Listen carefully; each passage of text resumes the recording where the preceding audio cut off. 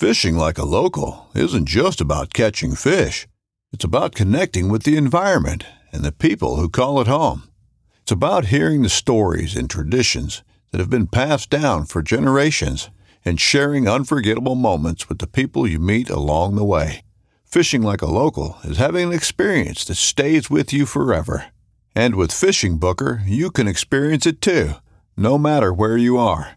Discover your next adventure on Fishing Booker. This upcoming concert season will be all about the boots, and Tecovas is your stop for the best in Western style. Tecovas has seasonal and limited edition offerings this spring and summer, including men's and women's boots, apparel, hats, bags, and more. All Tecovas boots are made by hand in a time-honored tradition with timeless styles that are always on trend. And Tecovas has first wear comfort with little to no break-in period. It's hard to find this level of comfort paired with this level of style. Stop by your local Tecovas store, have a complimentary drink or two, that's WCB style, and shop new styles. The smell of fresh leather and friendly staff are at your service. Many stores even have leather custom branding to make your boots truly personalized. And with regular live music and events, there's no in-store experience like it. If you can't make it into a store, just visit tecovas.com. That's TECOVAS.com. They offer free shipping on all boots, as well as free returns and exchanges, and ship right to your door. Go to tecovas.com and find your new favorite pair of boots today.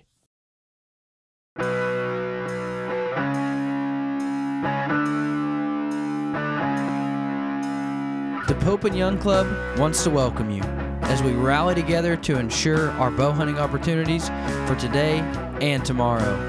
You've come to the podcast that believes in preserving, protecting, and promoting the passion for bow hunting. Join us as we strive to be the voice of today's bow hunter. This is the Pope and Young Podcast.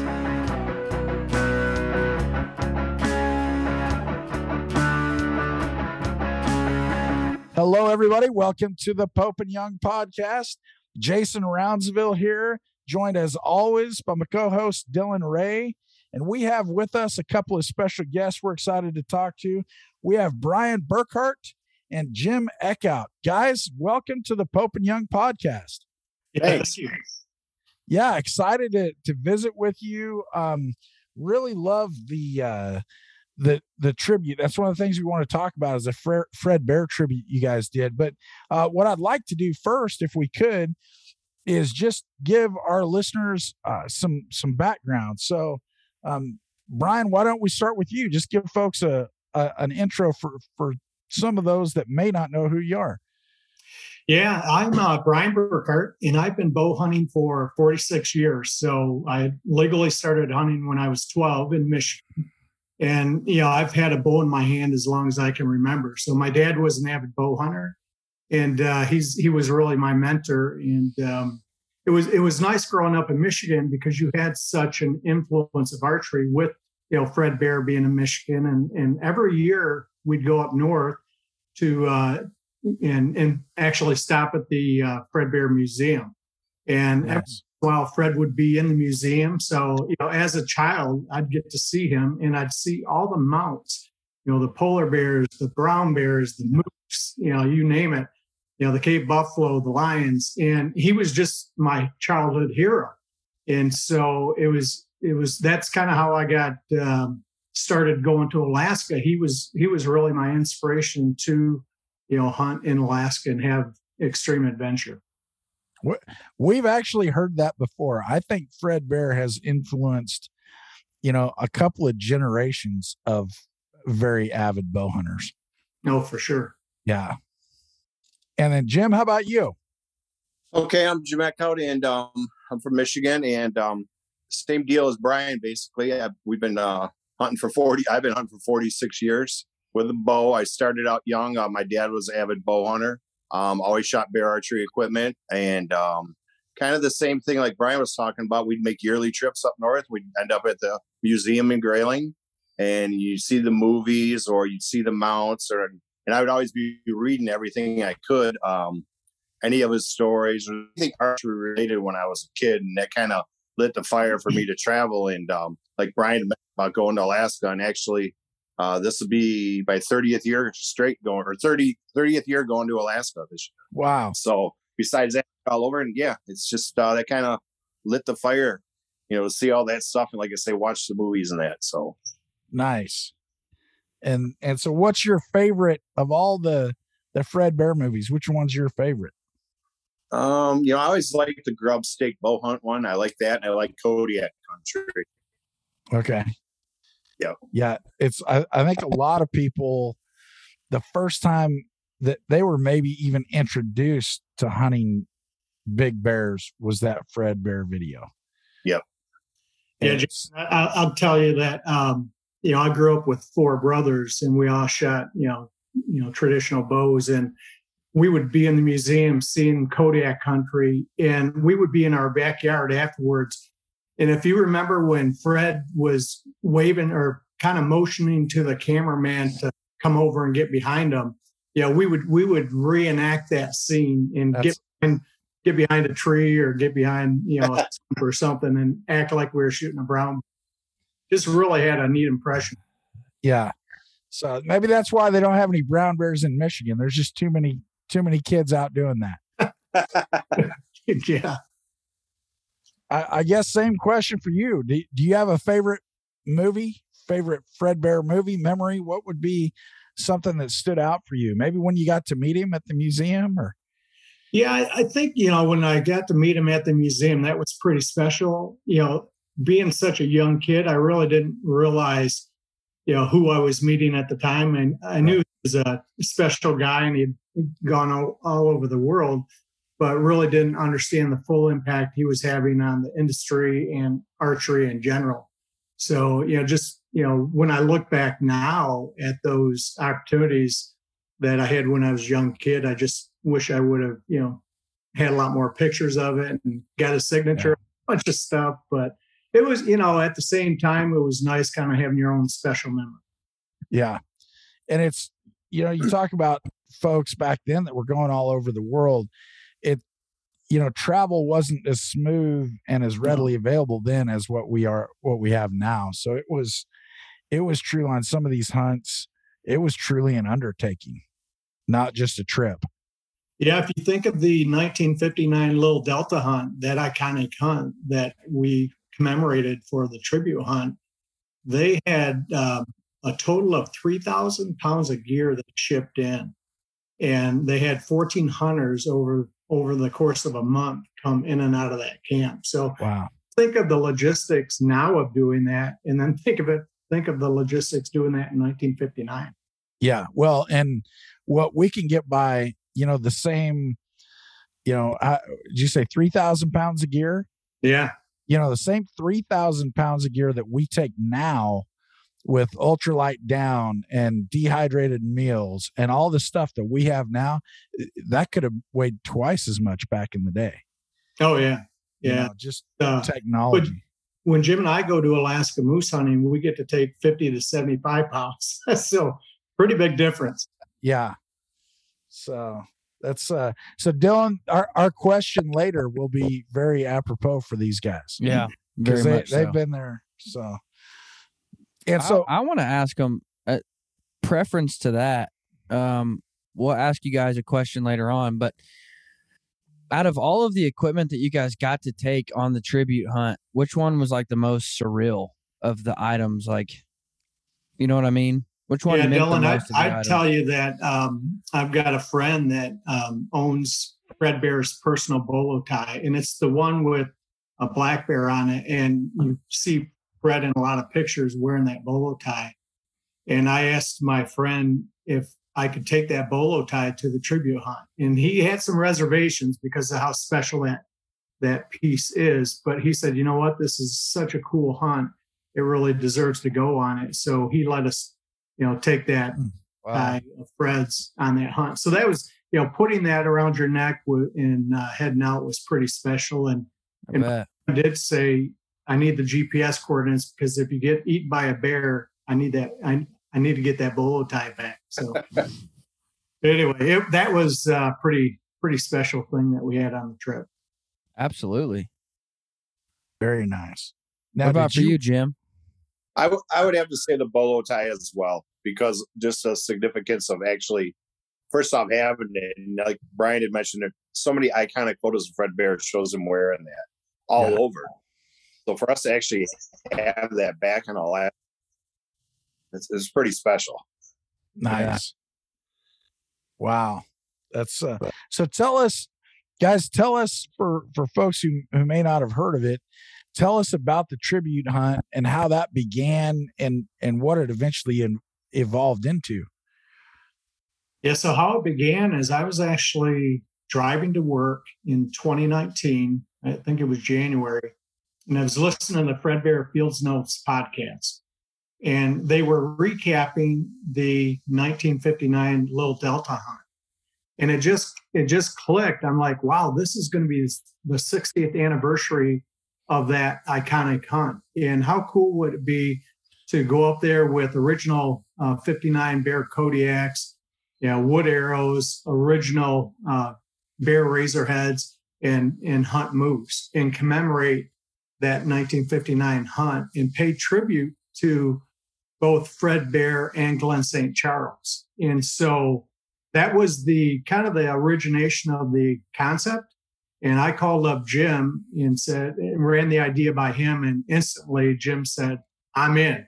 And I didn't think it was going to be a tough sell, because I knew Jim was a big bear archery fan, and like myself, and those are two pioneers and legends of what we love to do, our lifestyle, and it was just fitting for us to pay them tribute. Very nice. And so how many total pounds before it was 3,000? How many pounds did you guys get to take in? Well, I would say in total, we took in about 150 pounds, between I. Yeah. And, but I did tell Jim that, because we had the, archery community kind of rallying around the hunt when they were hearing about it. And we had 40 donated items, from people across the country that we took on the tribute hunt. And I told Jim, we may have to pay for another, gear flight here with all the things that were coming in, but we were able to squeeze them in the bush plane and make it happen. Nice. Well, it's neat when, the archery community is kind of like that sometimes, where they get excited about something and everybody kind of jumps in and pitches in. So we've had a little bit of that, when we did our relaunch and our rebrand in Reno last year. A lot of people kind of almost re-energize some folks that, folks that have always been around Pope and Young, but it kind of gave them a little shot of energy to see the renewed enthusiasm at the club. So, yeah. And I'll give you one example. I was at the Pope and Young convention in Omaha, and well, I'll give you a couple examples, but at that convention, I had the opportunity to meet Dick Mock and Carol Mock. And Dick actually went to the Little Delta cabin in the early 60s. So after Fred and Glenn were there. But he told me the story about the grizzly bear going through the roof and how he had to repair the roof with a rolled aluminum product. So it was really neat kind of hearing his story, because he was firsthand. And then later that evening, I was actually up in Jim Willems' room, just having a drink. And Dan Willems, his brother, he heard about the hunt, and I said, I've got a Fred Bear knife kit. So it comes with the sheath, the knife, the file, and then a stone. And Dan's like, hold on a second. And he went to his room and basically said, here's the Fred Bear knife kit that you can take. And I said, well, I've got my dad had the knife, the file, and the sheath, or he was missing the file. So Dan gave me the file to take up, with my dad's knife and sheath. So it was just, generous people rallying around, really paying tribute to Fred and Glenn. Yeah. Yeah. Fitting folks to be paid tribute to. Yeah.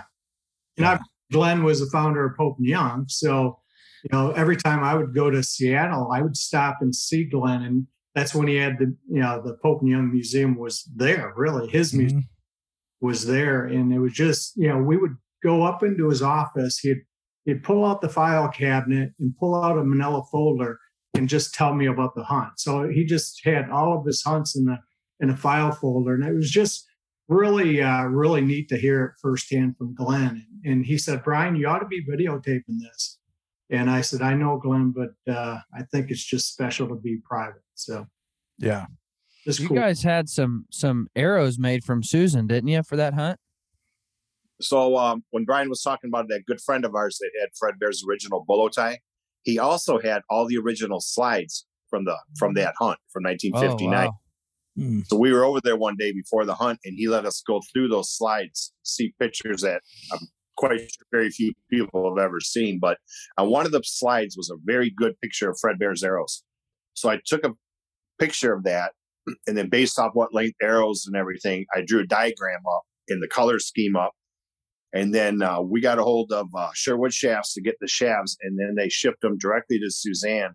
And then I sent the color scheme and the pattern to her as well. But Brian had you talked to her about making the arrows, and she really didn't want to, did she? Well, what happened is I called Suzanne, and she said, Brian, I told her about the tribute hunt, and she said, Brian, I'm so backed up, I don't know if I can do it. And I said, Suzanne, you don't understand. This is paying tribute to your dad and Fred Bear and commemorating the 1959 hunt. And at the end of the day, she said, all right, I'll do it. And then she really got excited about it. So it was just pretty neat for her to have that St. Charles connection with the hunt. And, I know your listeners won't be able to see it, but I'll show you guys, what the arrow looks like. We actually do this podcast on video, so they can head over to YouTube and look at it. Okay, so that's great. So here's the arrow, but it was basically two natural barred with the cock feather being a yellow, a natural barred turkey dyed yellow. And then there's the actual cresting that Fred used in 1959. And at the time, he was shooting an entire white shaft. It helped him with his instinctive shooting, having that visual. And then there's an original 1959 Bear Razorhead. And so that's what Jim and I were using on the hunt. And Suzanne made these arrows. And what's really cool is and I don't know if we want to spill the beans, but I was fortunate to kill a moose. And a year after I killed the moose in 2019, I was making a stock on another moose and actually found the kill arrow straddling a moose trail. And here's a picture of that arrow. So it's still in phenomenal shape. It's still got the Bear Razorhead on it. There was actually some moose hair in the Bear Razorhead, but I couldn't believe a year later, just stalking a moose, I looked down and just was dumbfounded to see my arrow from the prior year that I actually killed the moose with. So it's just really cool. Nice. Brian told that story on the Bear Archery podcast, and I've gotten so many messages and emails and that's crazy that he found his arrow a year later. Holy cow, that's insane. So I mean, I was blown away by the amount of people that reached out saying that's incredible. I can't even find my own arrows on my own property a year later, much less in Alaska. Yeah, that was really, a surreal moment, if you want to use that term. And, especially when you're making a stock on a moose and you look and you find that's got to throw some extra confidence right there. You're like, yep, that was from last year. I've totally got this. Yep. Yeah, well, I ended up not getting that moose. Okay. That's all right. There goes my theory. That's yeah. Jason just rubbing it in. Yeah. I don't have 46 years of bow hunting. I'm just in the 30s. So we're well, something else that's kind of cool that Suzanne did for Brian and myself is she made us each 2 extra arrows, flu arrows. And I don't know if you can see this, but those are the original feathers from 1959. Really? Wow. Yeah, those were Glenn's. So when I was talking about feathers. Yeah, when I was talking to her about making the arrows, she said, and she finally agreed to do it. Then she said, I've got some of my dad's, full-length feathers from 1959 that he actually used. And she said, how about if I make a couple extra flus? And what was really neat, it was neat having that, those arrows, but she signed those as well. So they're pretty neat. I actually went on an antelope hunt this year and the guys there that I was with, they were all trad shooters, and one of them actually brought arrows that she had made, and he had little pins, and everybody got to sign, and he presented each one of us with one of those arrows. So it's pretty cool. That's a great. Yeah, I've got it hanging up in my shop. It's a pretty neat deal. So. Oh, what is Dylan? That's a panel arrow. So every year at panel, we get all of the measures, and everybody involved gets together. This year, Roy Grace had those made up for everyone at panel. Everybody signed them, and everybody gets to leave one. These with were all made by Susan. Oh, they were? Okay. Yep. Her signature's on here, I believe. Well, in that case, I've got two of hers. Yeah, these were made by Susan. Yeah, Suzanne does a great job, and Jim and I were just thrilled when she agreed to do it. So, just like I said, neat to have that connection. It's neat. It's kind of like finding the arrow. It all comes full circle. Yeah. So very nice. And so going to as many times you guys have been to Alaska, what's your favorite species to chase up there? No question, moose. I mean, I just, being up close, with 10, 15 yards to a 1,600-pound bull in the rut that wants to take you out, I don't think it gets any more exciting than that. And I've been charged by a bull moose twice and thought my life was going to be over for sure. But that's definitely my favorite animal to hunt. I love where they live. I love how big they are. And it's just, the only part I don't like is when you get one down on the ground. You got to pack it up. That's a lot of work, but it's labor of love. So I'm going to keep doing it. So I've been moose hunting in Alaska since 2008. So what is that? 14 consecutive years. And when I first went up there in 2008, I told my pilot, book me through 2020. And he's like, "Are you sure?" I'm like, "I'm absolutely sure." And this last year, I told him, book me through 2030. So nice. As long as I can. Yeah. How about you, Jim? I'm on the same page with Brian. I like hunting moose. I mean, I kind of like hunting anything in Alaska, to be honest with you. Yeah. Just being up there. But like Brian said, when you're doing a stalk on a moose and getting that close and bow range with one, and I also really like hunting the caribou as well too. So, but Brian's right. I mean, when the moose is in the rut and they go into, like he calls it, the trance or whatever, and you see that happen, it's pretty cool. Huh. That sounds fun. So now how about the lower 48? I'd say whitetails. Yeah. It might be evidenced by your background there. I don't think you had to answer for us to know. Yeah. I was just right before we started recording, I was just telling Brian how nice it was to finally get somebody else with the kudu on camera. So I've been pretty lonely for a while. So how about you, Brian? What's that? What's your favorite thing in the lower 48? It would definitely be whitetails, because I've hunted them since, I was 12 years old. So they hold a pretty, special place in my heart. I mean, yeah, it's one of those things where I wish all the seasons didn't happen in like September, Right. I'd love to go elk hunting and all that. But when you're in Alaska for a month, hunting moose, it takes a lot of those other opportunities away. So anyway, it would be whitetails. Yeah. I think we've had a lot of folks on the show. A lot of people really, whitetails kind of where it started with them and where their heart belongs. And we hear elk often. A lot of the Western guys like the elk or some of the mule deer, but I'm trying to think. Dylan, is this our first moose as a favorite species? Believe so. Okay. So, but Jason, I want to make a note, and I think part of the reason why on whitetails is because, you talk a lot about having to be drawn in your own home state. Like whitetails are so readily available that, I mean, within a 5-hour drive, I can hunt Kansas, Oklahoma, Arkansas, and Missouri within 5 hours of driving. And that's all, over-the-counter whitetails. Well, Kansas if you're a resident, and so I think that's why you get that answer so much, is because so much opportunity. You can hunt them anywhere and anytime. I mean, not anytime, but you know what I mean.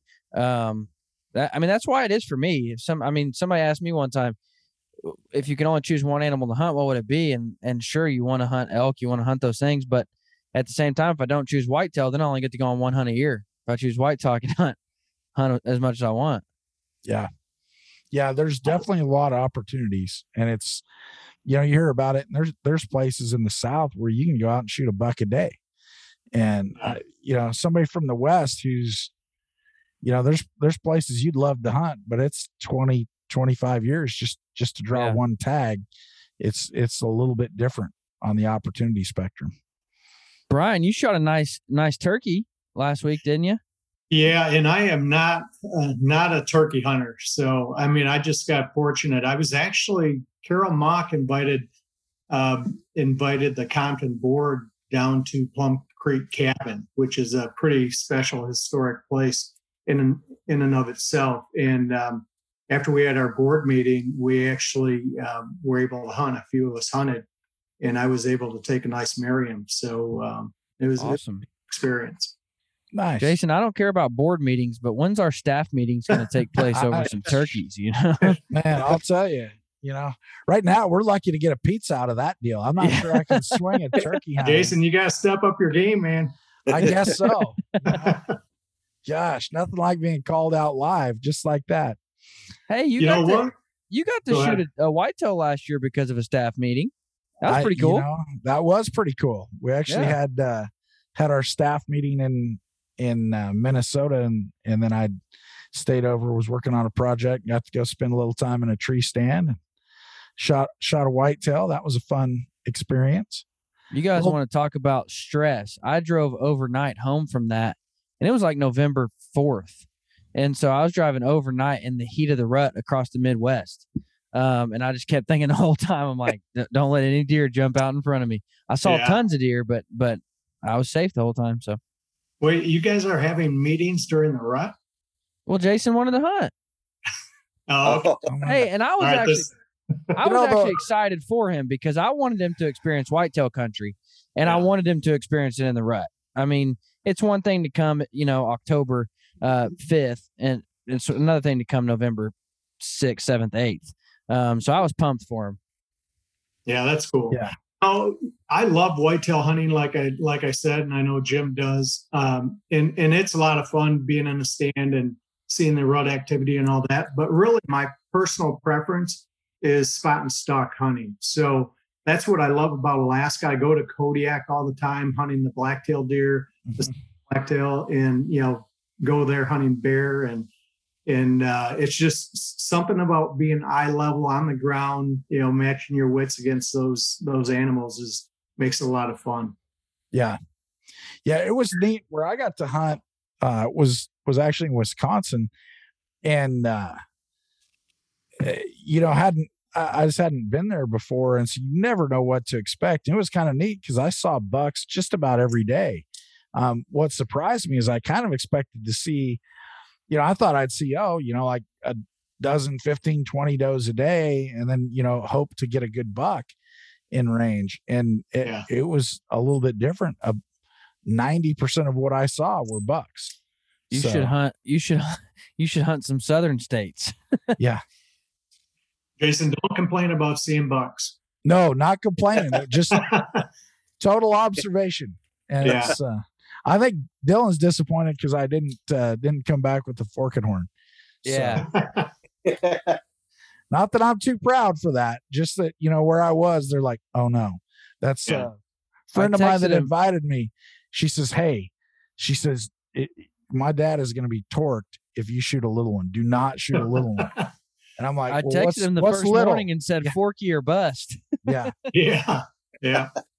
So I was, fortunately got one, and wound up being a 9 pointer because it had a busted tine on one side. So nice. Tell him why you had to think about that so long, Jason. I don't know, because you guys add everything up. So we're a little bit different here. You know, These Michigan boys will be on my side. they will. tell me Yeah. they tell me I'm wrong because they're like, "Oh, I shot a nice 3-point," and I'm like, "3-point," and they're like, "Yeah, 3x3 on with both eye sides." guards. I'm like, Yeah. "So you mean an 8-point? If it's a Yeah. 3x3 with eye Yeah. guards, it's an 8-point." And they're like, "No, it's 3-point," and I'm like, "Wait a second, what?" Yeah. Yeah, they're all backwards up there. See, I'm we with you, just Dylan.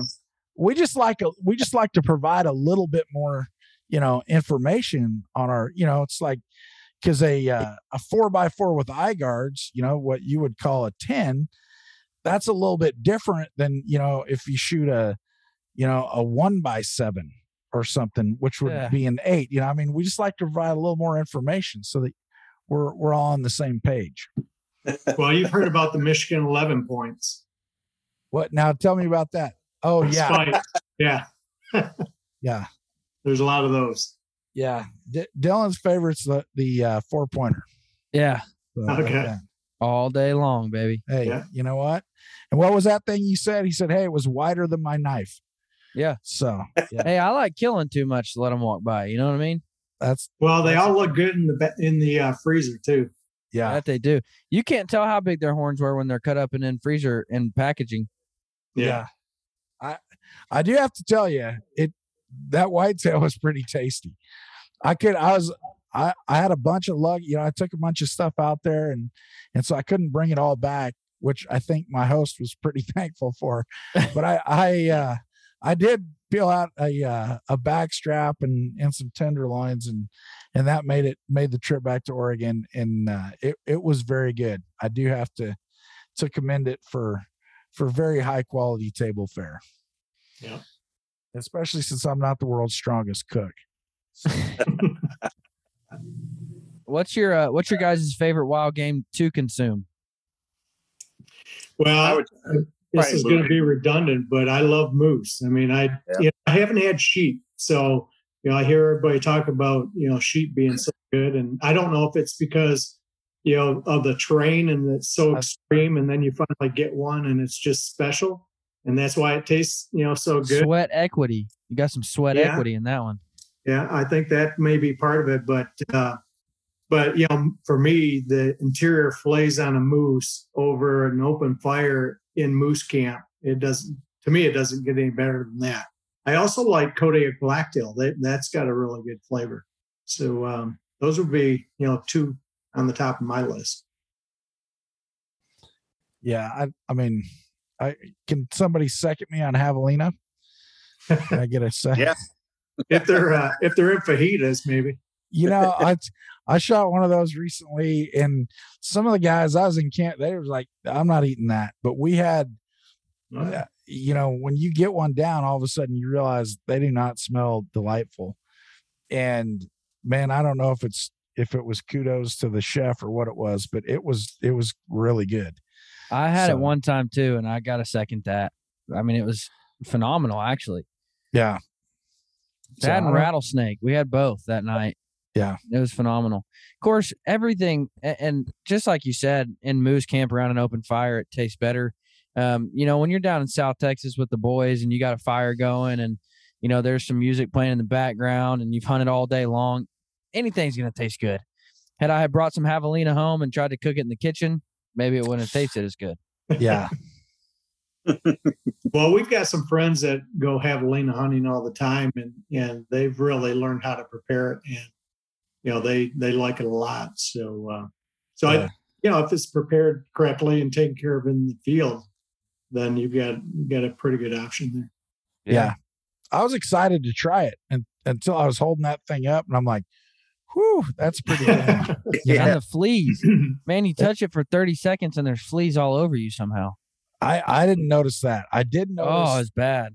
That, man, they live in some thorny stuff. Like that thing, everything there has thorns on it. There were two javelina over the weekend that we shot, and they ran off the road, and you literally would have had to have a tractor to go in and get them. There was no way to even break the barrier into the woods. It was like if we had a bulldozer, we could get in.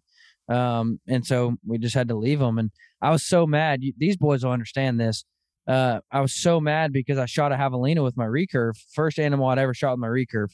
I'd worked my tail end off to shoot this thing, and went down to Texas, and I shot a javelina with it, and we could hear it die. I mean, it died 100%, and we couldn't get in there to get it. And I'm like, you gotta be kidding me. And people are like, well, man, you didn't want it bad enough. I'm like, that you don't understand. Like, there's no even, you couldn't get on your hands and knees and belly crawl through this stuff. I mean, I was so upset that I didn't get my hands on the first animal, but oh well. Yeah, it's yeah, because that's the first thing you think is, man, you didn't want it bad enough. You should have tried harder. But boy, where I was, there were a few times where I had to crawl through stuff just to get to the next little, and you get up and you start looking around and you're like, I don't even know how I'm going to get out of this circle of just thorns and nastiness. So anyway, so other than Alaska, what other locations find you guys? Any other annual trips that you do religiously? Well, for me, it's I go to Alaska 4 or 5 times a year.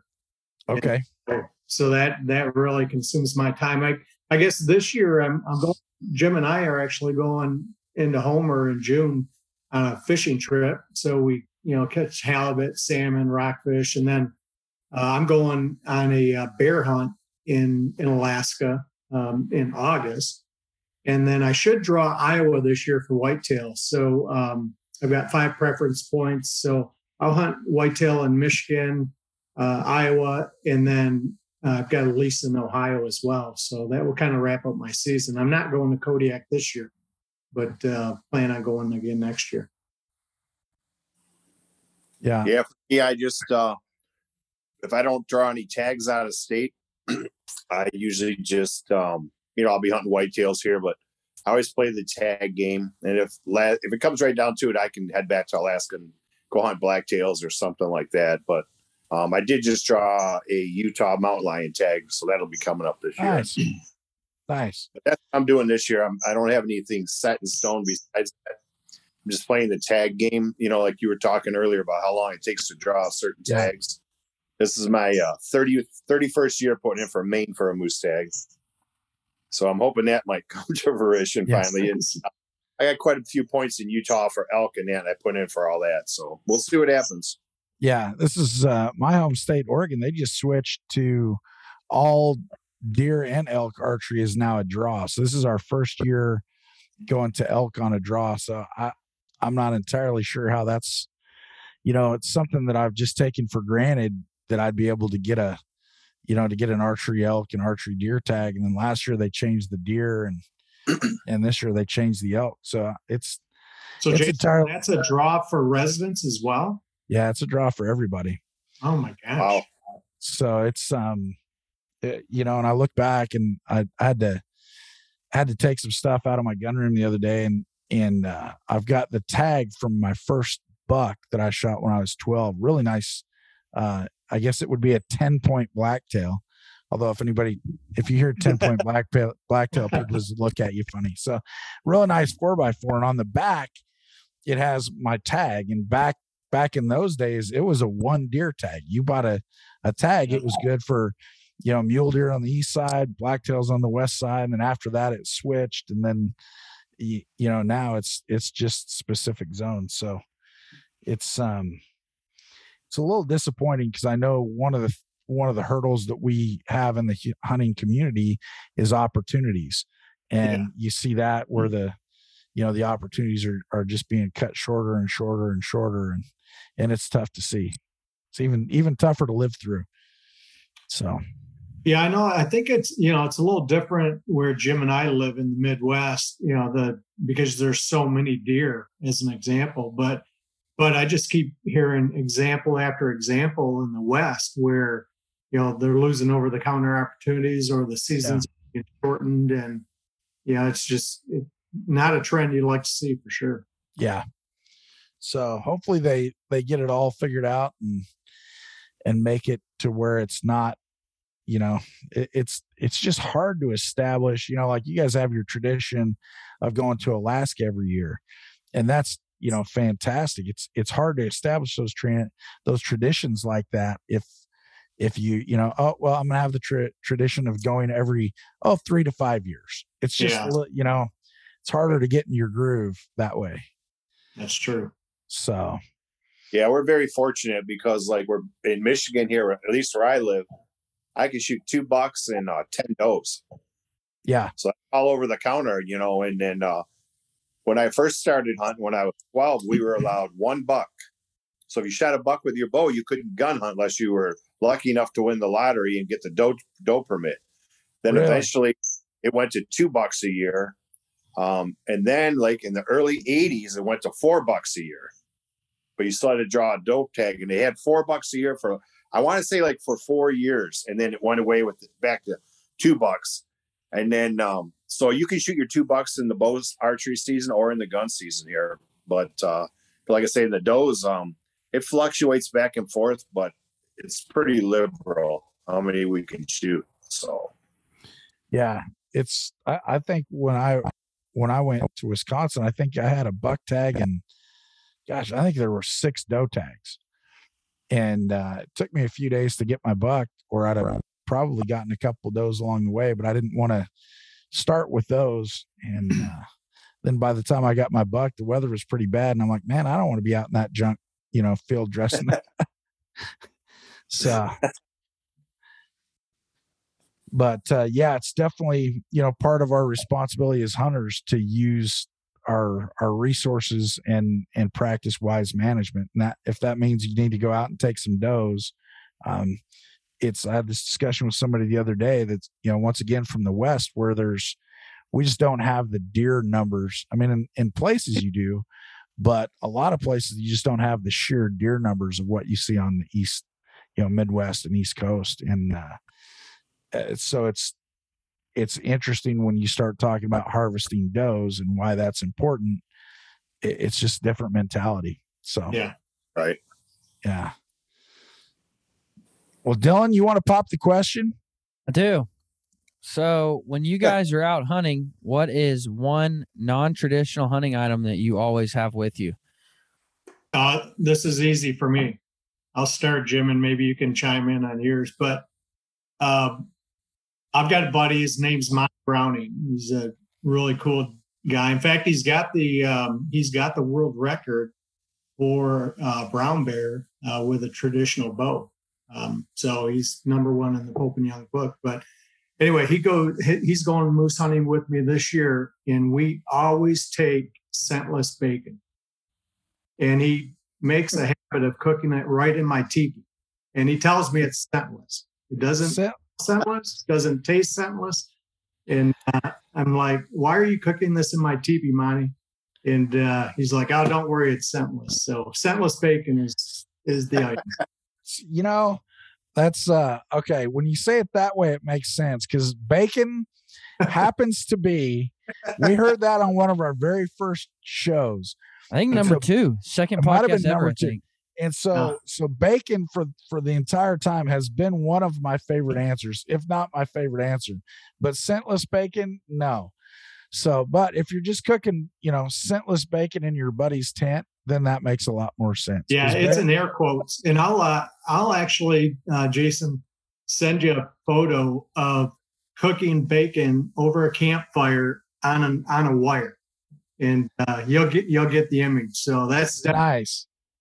All right. Well, we will fully accept bacon as an answer. Always. Because we love an bacon. answer for anything. Yeah, I agree.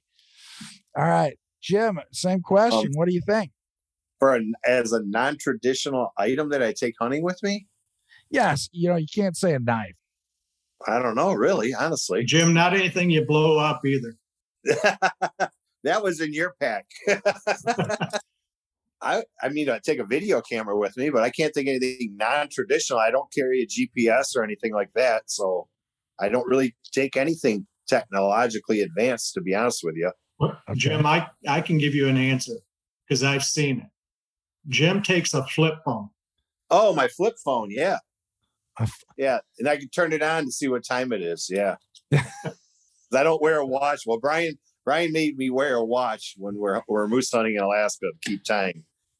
So, but yeah, I really don't carry anything like that. Like I say, I don't carry a GPS or anything, no matter where I'm hunting. What about anything sentimental, like anything extra, like from the family or No, last year I was carrying my dad's ashes with me in Alaska and stuff. So he had just passed away. So I carried them the whole entire hunting season with me everywhere. So That's cool. that's yeah. Well, it's we like to ask that because we've gotten such a wide array of answers. It's neat to see what everybody has out there. And we have a lot. I think everybody works so hard at paring down their pack to the absolute essentials that, that's something that not everybody has extra gear, so to speak. But so, yeah, and, I keep it. So Speaking of Brian, one of my favorite answers was, and I think it was Jim Willems, who said headphone or earplugs because my buddies in the tent snore too loud. Sorry, yeah. No, Yeah, that those wasn't come in handy. That was Frank Noska in Reno. Maybe it was. Panel. Maybe it was. Because he just got done talking about how he's, a lot of time he solo hunts. Yeah. And then we asked him the question, what you take? And he says, oh, I think that was Frank. Because he's like, I think you're right now, yeah. That way, when people are snoring, I'm like, you literally just talked about solo hunting. And now you talked about needing protection from snoring. So yeah, maybe he's the snorer and just doesn't want to admit it. Yeah. Yeah. I snore, but it doesn't bother me. Apparently some people wake themselves up. Yeah. So, well, guys, I want to just take some time and thank you for what you do on behalf of bow hunting. What a tremendous story and a neat opportunity to go, redo and pay tribute to Fred Bear and Glenn St. Charles in that hunt. What a neat experience. And we appreciate you guys coming on the program and sharing that with us. Oh, thanks for having us. Yeah, it was a really neat hunt and really special. And it was really special to see the entire archery community kind of rally around it. So it was, as we've said before, it didn't have anything to do really with Jim or I or a moose. It was really paying tribute to our childhood heroes. That's awesome. Yeah. Well, so much. Appreciate you being with us. Thank you.